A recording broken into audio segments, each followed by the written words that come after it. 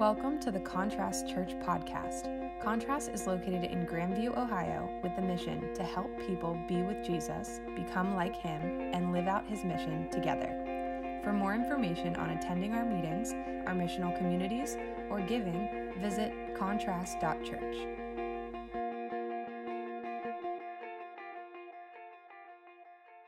Good morning, Contrast. Hope you guys are doing well. Happy Sunday.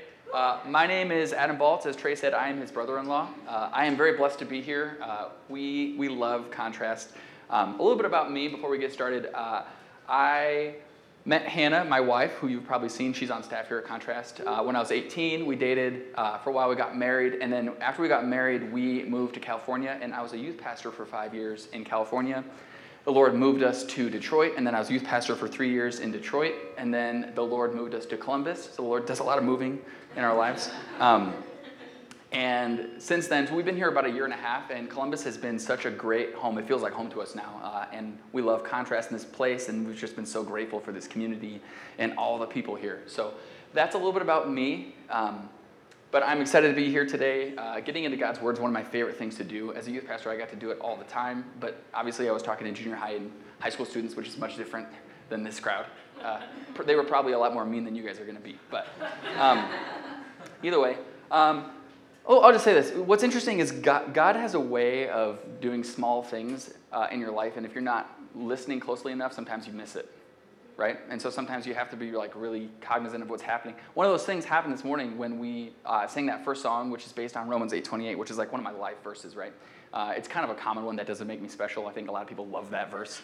But it's this beautiful verse, and that song does a really good job of like breaking apart what's going on there. One of my favorite lyrics in that song is like, "You are the artist, the potter and the clay," and it's like this image of taking like bad, nasty things and fixing it and making it beautiful. And I just had this thought of like, it feels like every time I mess up, it feels like I just visually or emotionally put like a nasty tattoo on my skin, and it feels that way.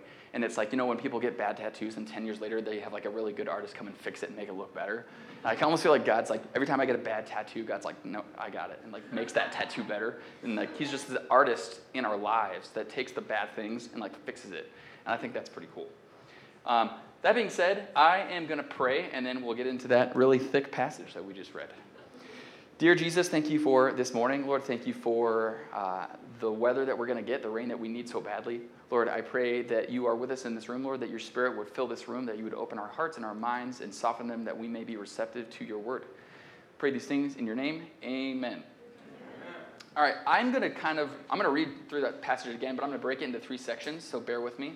Also, I tend to stay to the NIV when I preach, so it's a little different from what they did up there. Sorry. So if you're like, that's a different passage, it's not. It's just a different translation.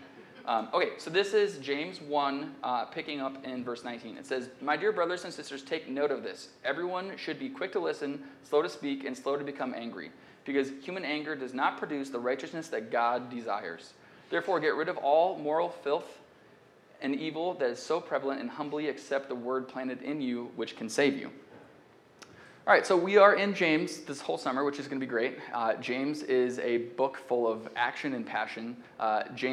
We know Trey talked about James a little bit last week about who James was. We know that he was the brother of Jesus. James was martyred for his faith, so definitely walked out his faith in a very real way. James experienced a lot of things. He personally understands what it means to suffer, how pain makes us vulnerable to shame, doubt, lust, deception, anger, and pride. We're going to get back to a little bit of how James is writing this letter. James does not pull punches at all throughout all of this letter that he writes. But he starts this first part of it talking about anger.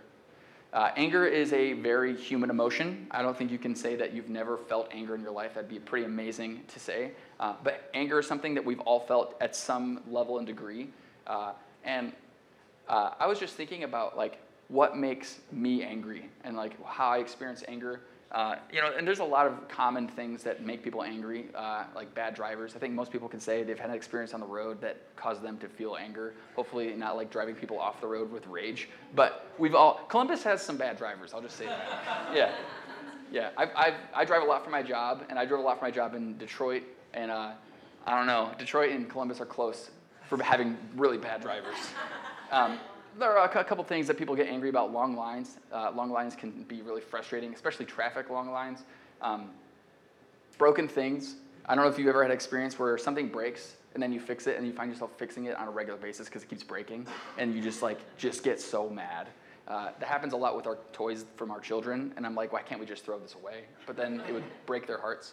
And then as we get deeper and deeper into what really, some of those things are kind of more shallow levels of anger, but then we get to like the mistreatment of humans. And that makes me mad. I'm sure it makes you mad. You don't want to see other people get mistreated. It doesn't feel fair. You're like, who are these people? Why is the world so bad? You watch movies where there's just like violence and anger and just mean people, and you're like, who did this to you? Like who did you wrong enough to make you so mean to people? And it makes me mad. I'm like, why do we live in a world like this that is so angering? But we deal with anger on a daily basis, right? If we're honest, there are little tiny things throughout the day that make us angry. A couple days ago, I was getting my youngest dressed for bed. We were putting on jammies. This is Elliot. If you've seen Elliot, he's usually the one that's sprinting back and forth throughout the whole church.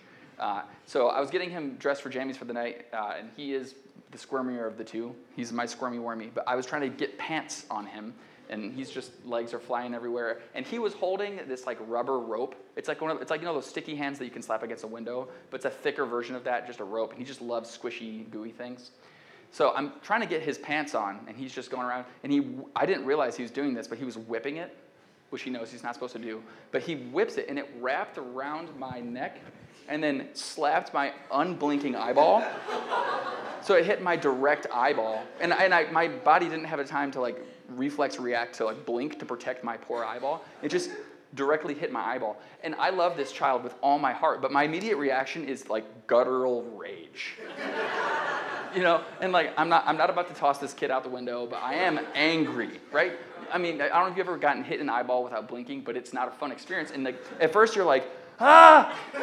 And then you're like, all right, like I'm okay, everything's fine. But it is a gut reaction, right? Sometimes we just, without even realizing it or planning for it, this rage, and all of a sudden you're like, who am I? Like, just like Hulk just almost came out. But it's in there, right? That rage, that anger, it's part of being a human. And so how do we deal with that? That's a human reaction, right? But we know that as image bearers, that we have attributes of who our Creator is, right? That's what Genesis talks about, that we are made in His image, and because of that, we have attributes of God that are built and woven into our, very making, which means that God also has anger, right? It means that if we have anger, if we have the attributes of these emotions and feelings, because God isn't an emotional God. God has feelings. He's created emotions. So God then also has anger. Would we want to be in a relationship with someone who didn't have a range of emotions, right? If someone was only always this type of emotion, I think eventually you'd be like, why aren't you feeling all these other things that I'm also feeling? It'd be frustrating, right? And so it's almost healthy and almost beneficial that we see God get angry so that we can get kind of a template of like what anger should look like. How do we respond in anger? How does anger get healthily walked out? Lucky for us, we have a lot of good examples. But before we go into the examples of God's anger, one thing I think that is super, super important is to understand who God is. Right? If we're going to talk about God and we're going to talk about His attributes, it's important to me at least to understand who God is. And Scripture actually gives us, God names Himself many times throughout Scripture. He gives Himself all kinds of names. So I was like just doing some research on some of the most common popular names that God gives Himself in Scripture. It actually kind of made me a little emotional as I'm reading them because they're super powerful. But I'm going to read you probably about 18 of them, so bear with me. And also, I'll probably mispronounce some of them, but I'm going to go through these. So first is El Eloah, which means mighty, strong, prominent. Elohim, which means creator, mighty, strong. Elohim, supreme God, strong one, creator God. El Shaddai, God almighty, all-sufficient one. El Elyon, most high God, supreme. El Roi, God who sees me, God of seeing. El Chai, God of my life. El Chanun, gracious God. El Gabor, mighty God who rescues. El Olam, the everlasting eternal God. El Osa, God who works wonders. El Kana, jealous God. El Sixmath Gil, God of my exceeding joy. El Hakadash, holy God. Sorry, I'm butchering them. But Ha-El Ham, faithful God. Elohai Chasti, God of steadfast love and kindness. Elohi Mikrav, God of nearness. And then finally, the most common known one is Yahweh, which means I am. Always will be, always have been, currently am. The reason why I name these is because that's quite the resume of names, of to be called, to be known as. That's who we're talking about. Like we have nicknames, we have attributes that people know us as, but that it doesn't get any more all-encompassing of goodness than that, right? Jealous, but also all-forgiving and loving and knowing and seeing. All-seeing and the God that sees me is one of my favorites because it is one of the most healing and amazing feelings to be seen, right? And we have this God that sees us, right? So then we talk about God's anger. If he is all these things that he says he is, and yet he still gets angry, how do we justify that? How do we reconcile who God is with God's anger? So in the beginning of this passage, it says, slow to speak and slow to become angry. Part of that comes with wisdom and understanding. What I mean by that is I think we've all been in a situation where something made us angry, and then we just immediately reacted and said something. And then, if you go back and process the whole experience that was, usually it comes with a little bit of regret if you just reacted shot from the hip and said things you didn't really mean or said too meanly. And it's usually because you didn't take time to be slow to react. I'm not like the wisest man in the world. I didn't come up with this. But usually people say if you're angry, wait a day, right? And usually the reason behind that is because if you wait a day, it gives yourself a chance to process and come back and respond with usually, hopefully, more grace, more understanding, more love. And I think James is hitting us with this. But let's go back to God's anger, because I think it's really interesting to look at God's anger. So I'll list a couple stories. We're not going to get into all the scripture because it would just take forever. But one of the first and most common examples of God's anger is the flood story. So, in Genesis, God, Adam and Eve sin. God essentially kicks them out of the garden, and he tells them to go populate, and so they kind of start doing their own thing. And eventually things just get so bad that God is grieved, which is a big statement in itself. God is grieved about the state of humanity and the choices they're making that is literally causing God grief. And so God decides, I gotta start over. This is too bad. And so he says there's only one righteous man. He takes Noah, and he wipes off the face of the planet all human beings except for Noah and his family. And you can't tell me that didn't make him angry. And you see God in this anger, and it's righteous anger, right? If God truly is who he says he is, who is holy, unblemished, righteous, that his anger there was justified, which is hard to reconcile because he literally wiped the face of the planet off and left just one family. But that's anger, and that's God's righteous anger.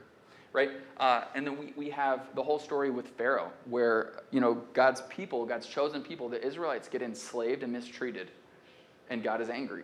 And God approaches Pharaoh through Moses, right? God uses Moses as his mouthpiece, and he gives Pharaoh so many chances to release the Israelites. So many chances. He uses Moses and tells him essentially who God is and what he's going to do if he doesn't let his people go. And Moses essentially begs Pharaoh, please let our people go. God is stronger than you. And Pharaoh is unwilling and unable to see that he is not himself a God, right?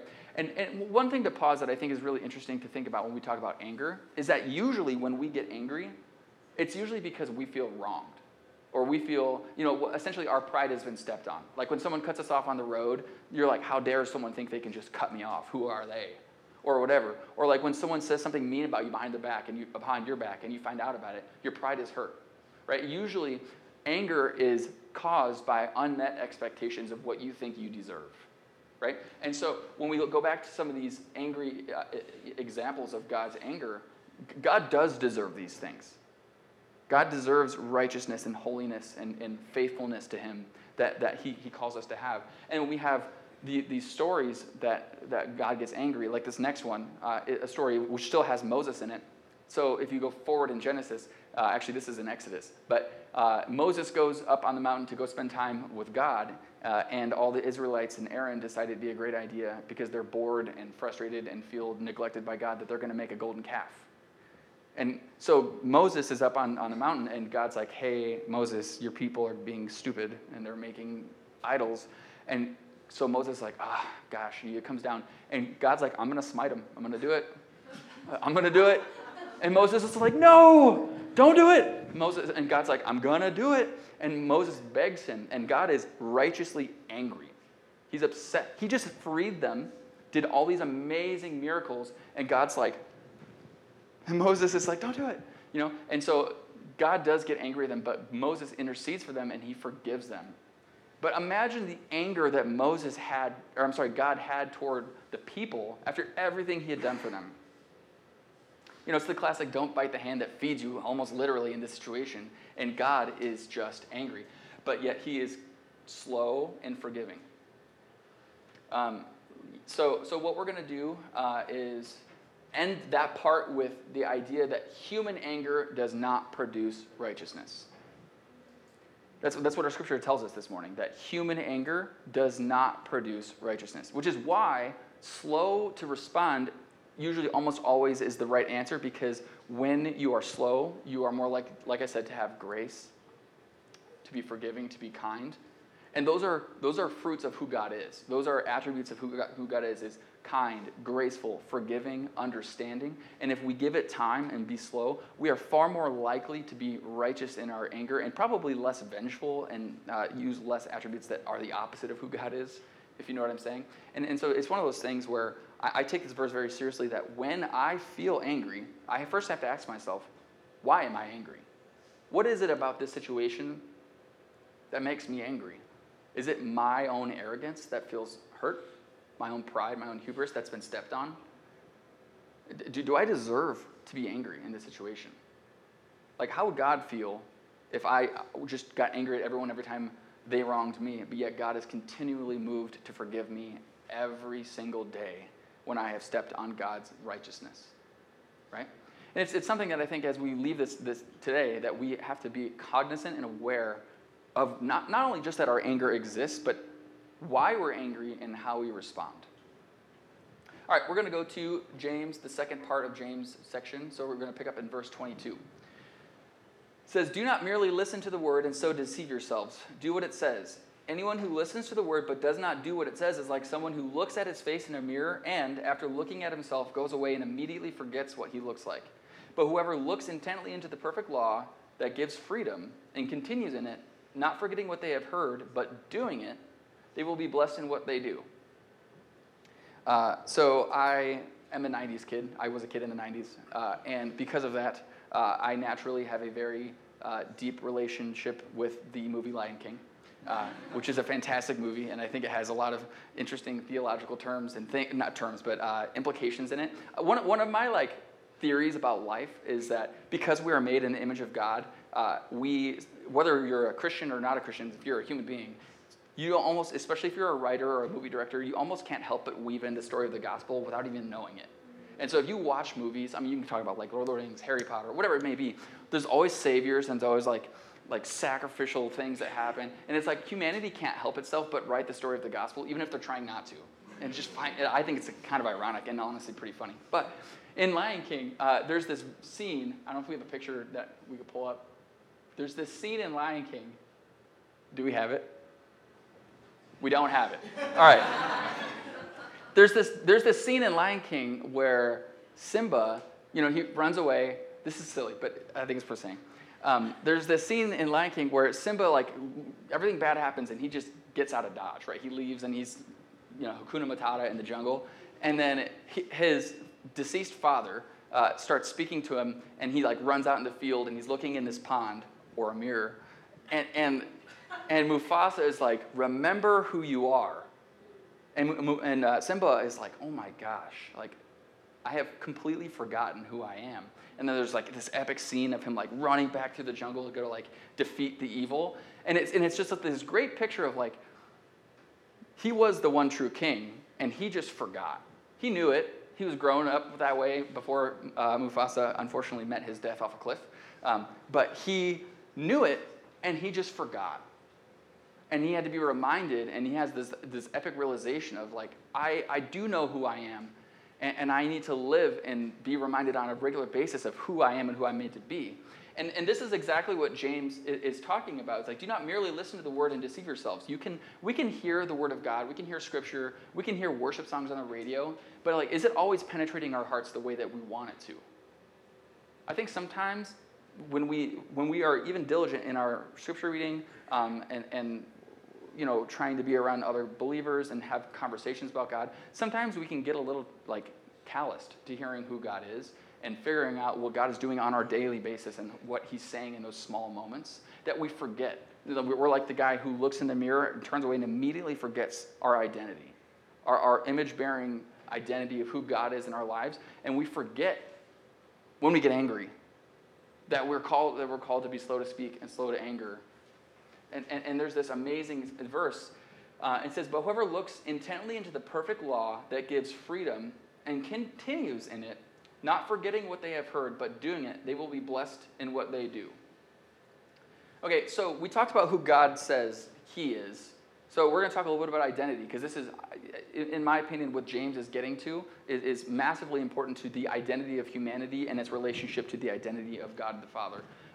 So I'm going to go through these fairly quickly because they're a little lengthy, but Scripture also, just like I said, where God labels himself, Scripture also tells us who we are in relation to God.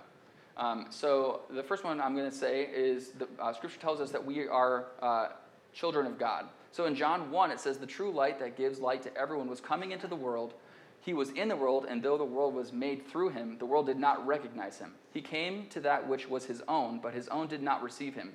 Yet all who did receive him, to those who believed in his name, he gave the right to become the children of God, children born not of natural descent, nor of human decision or of husband's will, but born to God.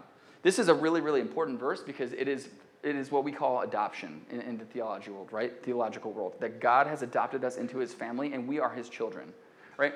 I take care of my children as my own because they are my own, and I would never intentionally let anything bad happen to them, and I do everything I can to take care of them. And that's how God sees us, as his own children. And we walk in that light, we walk in that knowledge that is my identity as a child of God. All right, this is John 15. It says, I am the vine, you are the branches. If you remain in me and I in you, you will bear much fruit. Apart from me, you can do nothing. The reason why I'm reading this verse, and we talk about this verse a lot in the Christian world, that he's the vine, we're the branches, that means that we're all one. We're all connected. And as we talk about this analogy of the vine and the branches, the branches cannot succeed or produce fruit or be worth keeping at all if they are not connected to the branch. And so as I think about this verse, I have to be constantly reminded that God is holy and perfect, but yet I'm directly connected to that, and I have access to that through the Holy Spirit, and that is who I am, which is powerful. I am justified and redeemed. So this is John 3. But now apart from the law, the righteousness of God has been made known, to which the law and the prophets testify. This righteousness is given through faith in Jesus Christ to all who believe. There is no difference between Jew and Gentile, for all have sinned and fall short of the glory of God, and all are justified freely by his grace through the redemption that came by Jesus Christ. So justification is another theological term that we use, but justified means that no matter how many things I've done wrong, no matter how far I've strayed, when I turn to Jesus and accept him as my Lord and Savior, all of those are wiped clean, and I am white as snow. So that means that when my son walks through the door of our house, no matter how many bad things he's done, I will always love him. And that's just my human nature. Because he's my son, I love him. But with God, it's so much bigger than that. That no matter how many things I've done in my heart that other people don't know about, no matter how many evil thoughts, how many times I've cheated, whatever it may be, every time I've done wrong, I walk through the doors of God's house, and I am justified and forgiven, and that's who I am. And if I don't live that way, I'm not living like I'm a son or daughter of God, which is sad, because you are. It's your choice to act that way. And when I'm fully justified and fully live that way, I don't have to be riddled with shame and guilt and anger and frustration. Because life is short. It's too short, right? And if I live my life, my short years I have here on earth, letting myself get riddled with shame and guilt when I don't have to, it's sad. When we have this justification to live freely in the name of Jesus Christ, that's our identity. All right, number 4, my old self was crucified with Christ, and I am no longer a slave to sin. This is one of my favorites. So this is Romans 6. So it says, we have been united with him in death like his. We will certainly also be united with him in a resurrection like his. For we know that our old self was crucified with him so that the body ruled by sin might be done away with, that we should no longer be slaves to sin, because anyone who has died has been set free from sin.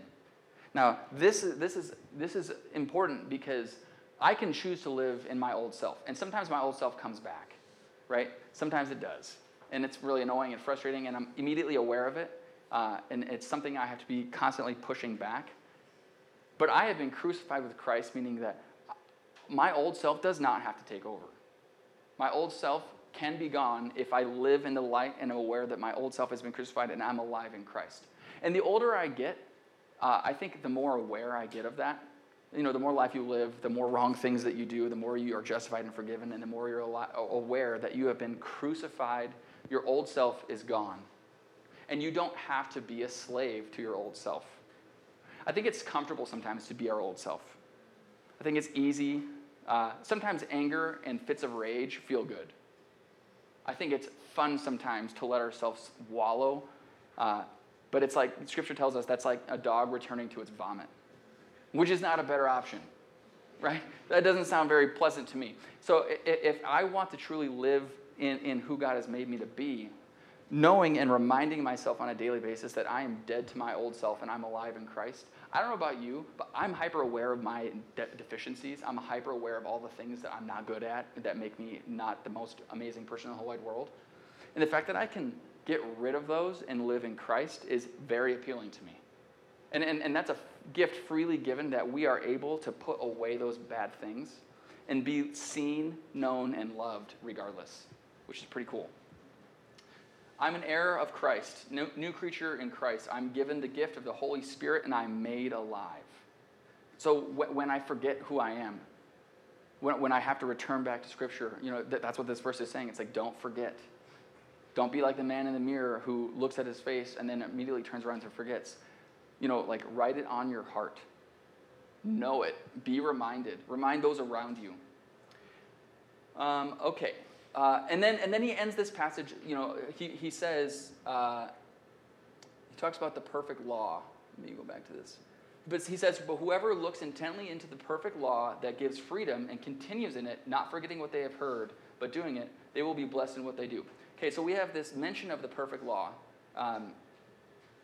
What is the perfect law? So in Matthew 22, so this is, Sermon on the Mount, he says, you shall love the Lord your God with all your heart, with all your soul, and with all your mind. This is the great and first commandment. And the second is like it, you shall love your neighbor as yourself. On these two commandments depend all of the law and the prophets. Bold statement. He's telling this to the Pharisees at this moment and the people, and they have memorized the Torah most likely. They know Scripture back and forth. They know God's word, and he's saying none of that matters unless you can follow these two laws, right? Love the Lord your God with all your heart, your soul, and all your mind. And the second is you shall love your neighbor as yourself.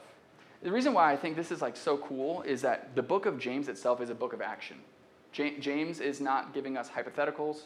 James is not saying, really fruity, fluffy things. He's like, no, do this. James is giving us action items to take care of.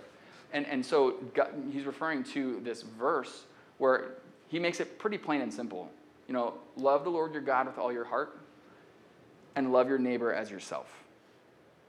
That's part of our identity. That's who we are as Christians. That's how we operate as a unity body of Christ, that we love the Lord our God with all our heart and we love our neighbors as ourselves. And he actually kind of comes back to this in the second part, or the third part, I would say. So in verse 20, it says, those who consider themselves religious and yet do not keep a tight rein on their tongues deceive themselves, and their religion is worthless. Religion that God our Father accepts as pure and faultless is this, to look after orphans and widows in their distress and to keep oneself from being polluted by the world. So I have what I might consider undiagnosed ADD, but I think a lot of people feel that way. It's just really easy to like feel like your brain is bouncing all the time, although I feel confident that I do, but it's neither here nor there. But what's interesting about the way that my brain works is that I usually speak before I think. So sometimes things just come out, and it's usually unrelated because my brain goes into different directions at all times throughout the day. And what happens is I, my tongue can get places where it shouldn't go, and I have to be careful with it. And James is telling us, those who consider themselves religious and yet do not keep a tight rein on their tongues deceive themselves, and their religion is worthless. And that's harsh, because if I can't keep a tight rein on my tongue, everything that I think I am as a Christian is just worthless. James is slapping right now, but it's a little bit harsh. So it's like, okay, if James is serious, which I believe he is, and he is saying that if I can't keep a tight rein on my tongue, everything else I say I am is worthless, I have to really assess that. And I think, and James does, I didn't want to steal whoever's thunder is coming up in James 3, because James 3 talks about the tongue again. But what James is saying is your tongue is massively important, and you can tear down all of what your religion says it is with your tongue in an instant.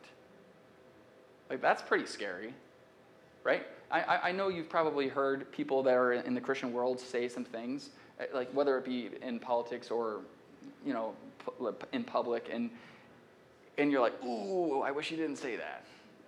You're like, that may not be exactly what Scripture meant, or I wish you didn't make those people feel that way, or and it's this tongue idea where it can tear down what the world sees as religion and makes it completely worthless if you're not careful with what you say.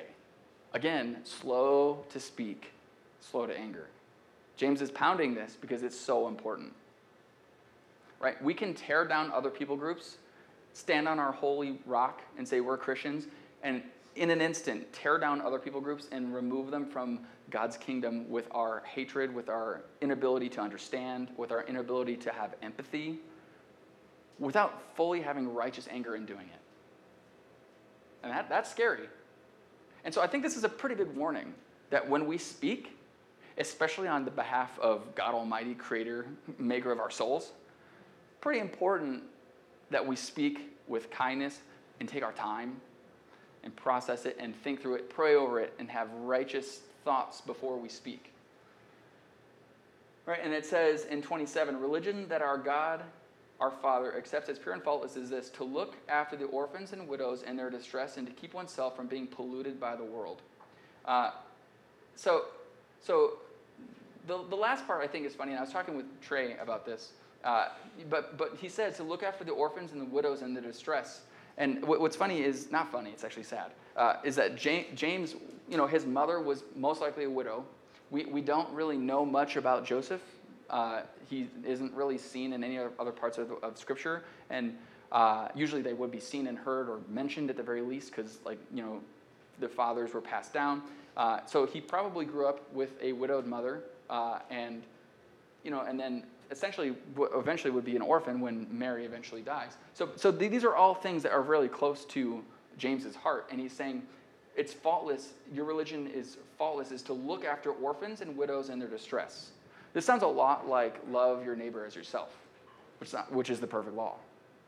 Seems like it's all pretty connected, right?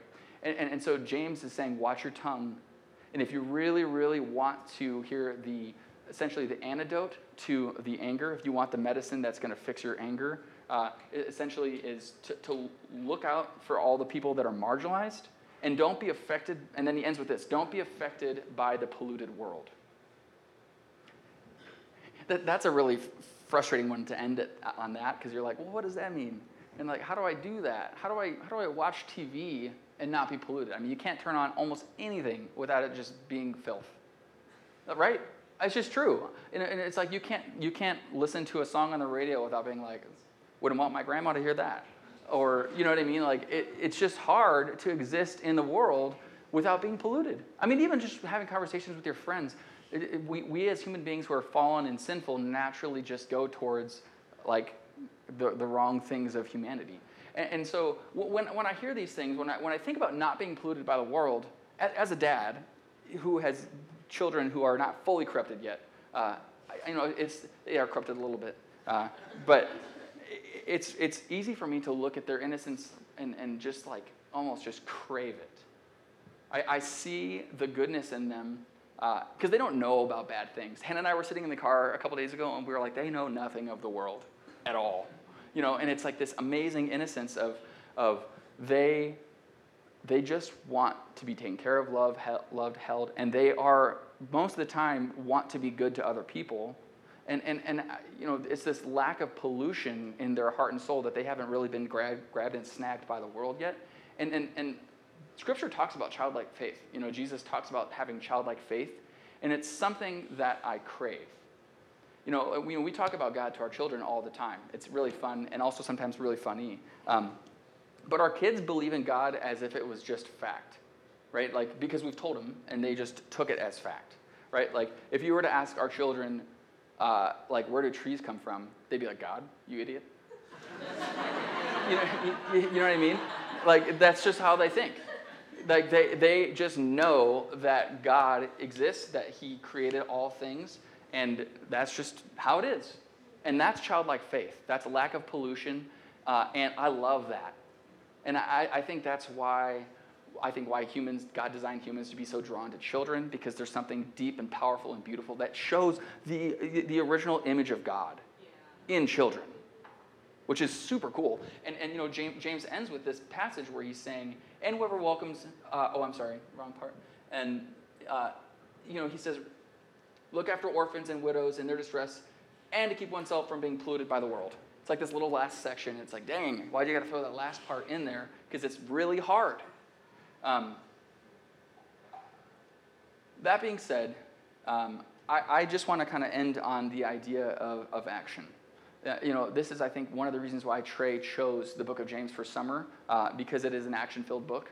I hope that as we read, as we went through the first part of James last week, and then as we end the second part of James, first chapter of James today, you see that James is calling us to action.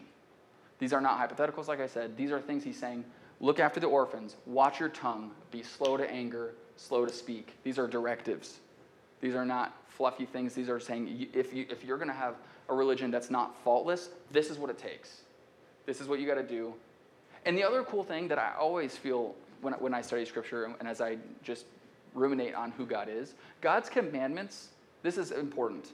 God's commandments are not to squash us, put us in a box, and make us feel powerless. Because it feels that way sometimes if we're not careful.